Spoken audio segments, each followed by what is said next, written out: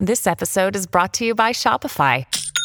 Forget the frustration of picking commerce platforms when you switch your business to Shopify, the global commerce platform that supercharges your selling wherever you sell. With Shopify, you'll harness the same intuitive features, trusted apps, and powerful analytics used by the world's leading brands. Sign up today for your $1 per month trial period at shopify.com/tech, all lowercase. That's shopify.com/tech. This is Lidia Reports on 77 WABC. Here's Lidia Serrani. Well, late last night, Elon Musk revealed a second dump of the Twitter files, this time through journalist Bari Weiss. And she reported details of Twitter's censorship practices before the Musk takeover. So just as we had suspected, conservatives were targeted and they were also shadow banned. You know, shadow ban is like, say, you're not completely censored. You're not, your account isn't suspended or anything, but you'll tweet something out and you'll notice that like nobody ever sees it. So like Dan Bongino was one of them, Charlie Kirk of Turning Point USA, and also this Dr. Jay Bhattacharya. So what's really disturbing to me about Dr. Jay Bhattacharya is that he's a professor at Stanford School of Medicine, and he was the one that was tweeting out about just how harmful COVID lockdowns would be for children. And this guy, because he was speaking the truth, which we now know is the case. We knew it back then, but now the world knows it, just how harmful the COVID lockdowns were, especially on the kids. A guy like that was being blocked and banned, and you know, it's just unbelievable by the Twitter ideologues. So there you have it, Sid. Are you surprised? I'm not surprised. I read the story last night. I was hoping for more exciting names. A lot of those I knew. And the last guy you mentioned, Jakari, I think is his name. I think he was actually on with me and Bernie once, believe it or not, Lydia. But no, not surprising. This is what they do. And I don't know what else he's got in terms of, real meat stuff, not exposing conservatives and stuff like that. I shouldn't say exposing, I mean going after conservatives. But I think he's got some more meat, some real serious meat that will show just how corrupt the FBI is and really how far they went. Well, we know names now, right, Lydia? We know about the guy that was just fired, James Baker, who worked for both the FBI and Twitter. We know about the guy Chan, I should say Chan. But I think he's got some more really good stuff. But I'm not surprised by this story, no. I'm surprised we weren't in there, our names. Oh, well, I mean, who knows? Well, you know what? They said there was a lot of followers, so we'll find out. Those are just some of the names that she highlighted. So this journalist, Bari Weiss, she used to work for the New York Times. She's, she's an independent journalist, but of course she's getting slammed now. Yeah. So why is this the case that every time anybody wants to speak the truth that goes against the narrative of the mainstream media, all of a sudden they want to call you a sellout, you're not a real journalist? It's not just the mainstream media. I get killed every day. I've been, really since Bernie, God rest his soul, passed away, people tend to tee off on me, and I don't care. It just fuels me to be even bigger and better than I already am. But it's not just the left. You got to see the amount of hate that I get every day because I criticize Trump. They're exactly the same. Exactly the same. I go on the air every day and go, he's still my guy. I'll still vote for him. But people every day are pissed because I'm pointing out things he's not doing well. And they go, well, you're not helping his cause. Why would you mention that stuff? Just don't mention it because you're not helping him. Oh, really? I shouldn't mention that he dined with Kanye? So the idea that it's just on the left is not true. Both sides are maniacs. Both sides are guilty of it, but I just feel like it's more amplified from the left. Oh, it is. They will No go question. to the No to question. the extremes. Right, they do. No, the left. Listen. To your point, the left is absolutely worse. Absolutely worse. And there's a lot more of them because they own all of the media. I just want to make it very, very clear that the right is not innocent either. But in terms of numbers, the left is much worse. Yes.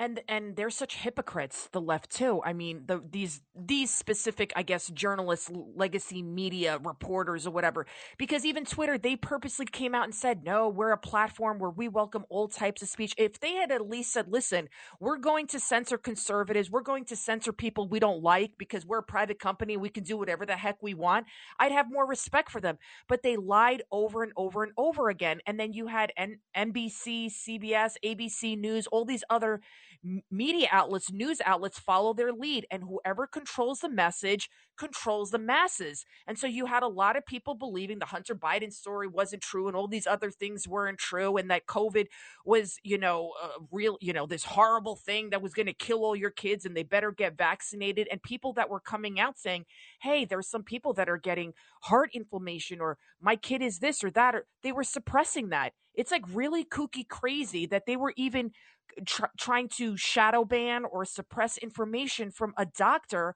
at a professor at Stanford Medical School. I mean, that's pretty scary and crazy. It's one thing Charlie Kirk, but this guy that you guys interviewed, because he's talking about how harmful COVID is for kids, so the lockdowns, that's just crazy. Are they talking about bringing the masks back? I thought I heard that this morning.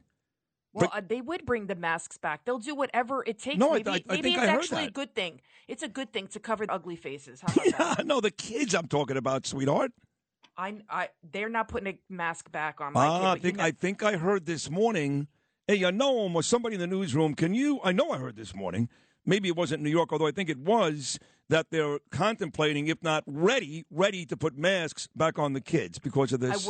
I wouldn't be surprised. You know why? Because of the RSV, right, and the flu and COVID and all that. And they just approved the COVID vaccine for 6 months and up. 6 months.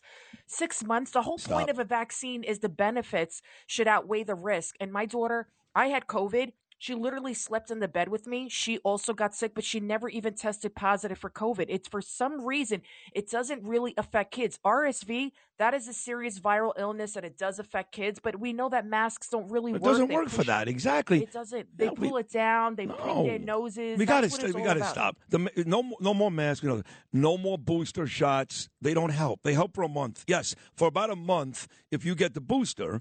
Then if you do get sick, you will not be nearly as sick as if you didn't get the booster. But it runs out in like 2 months. It's done. So no more boosters, no more vaccinations, no more masks. Before COVID, I never saw people wearing masks. I never saw it. Now they're still wearing it here in New York.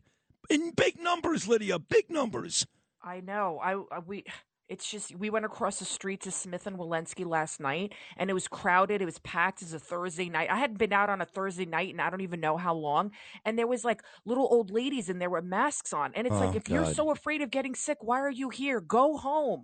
Go home. I know. And then she was pulling it down to eat and then pulling it back up. It's like, my God, they have instilled so much fear into people that they can't even enjoy a night out. No, but these people are smart. They should know better. I mean, I actually saw a commercial last night. Maybe it was an older one for Thanksgiving, but maybe it was for Christmas.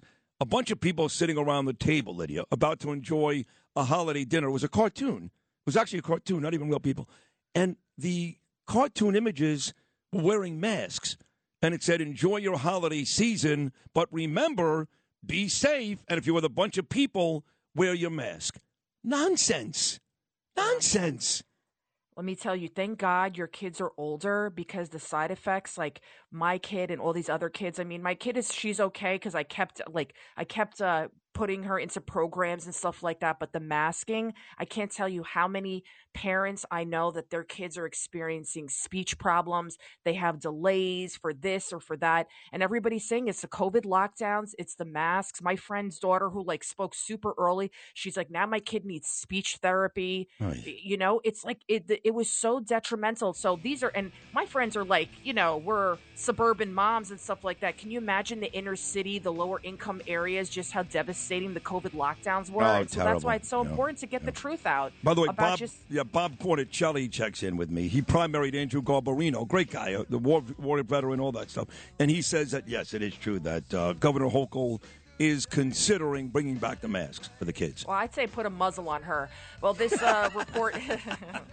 report is sponsored by the Seafire Grill, which was, by the way, super. We went over there first. It was super, super packed, the Seafire Grill. So great restaurant, the best seafood, the best service, a great ambiance, very cozy, festive. You can't beat it. It's right there in Midtown Manhattan. Check it out, theseafiregrill.com.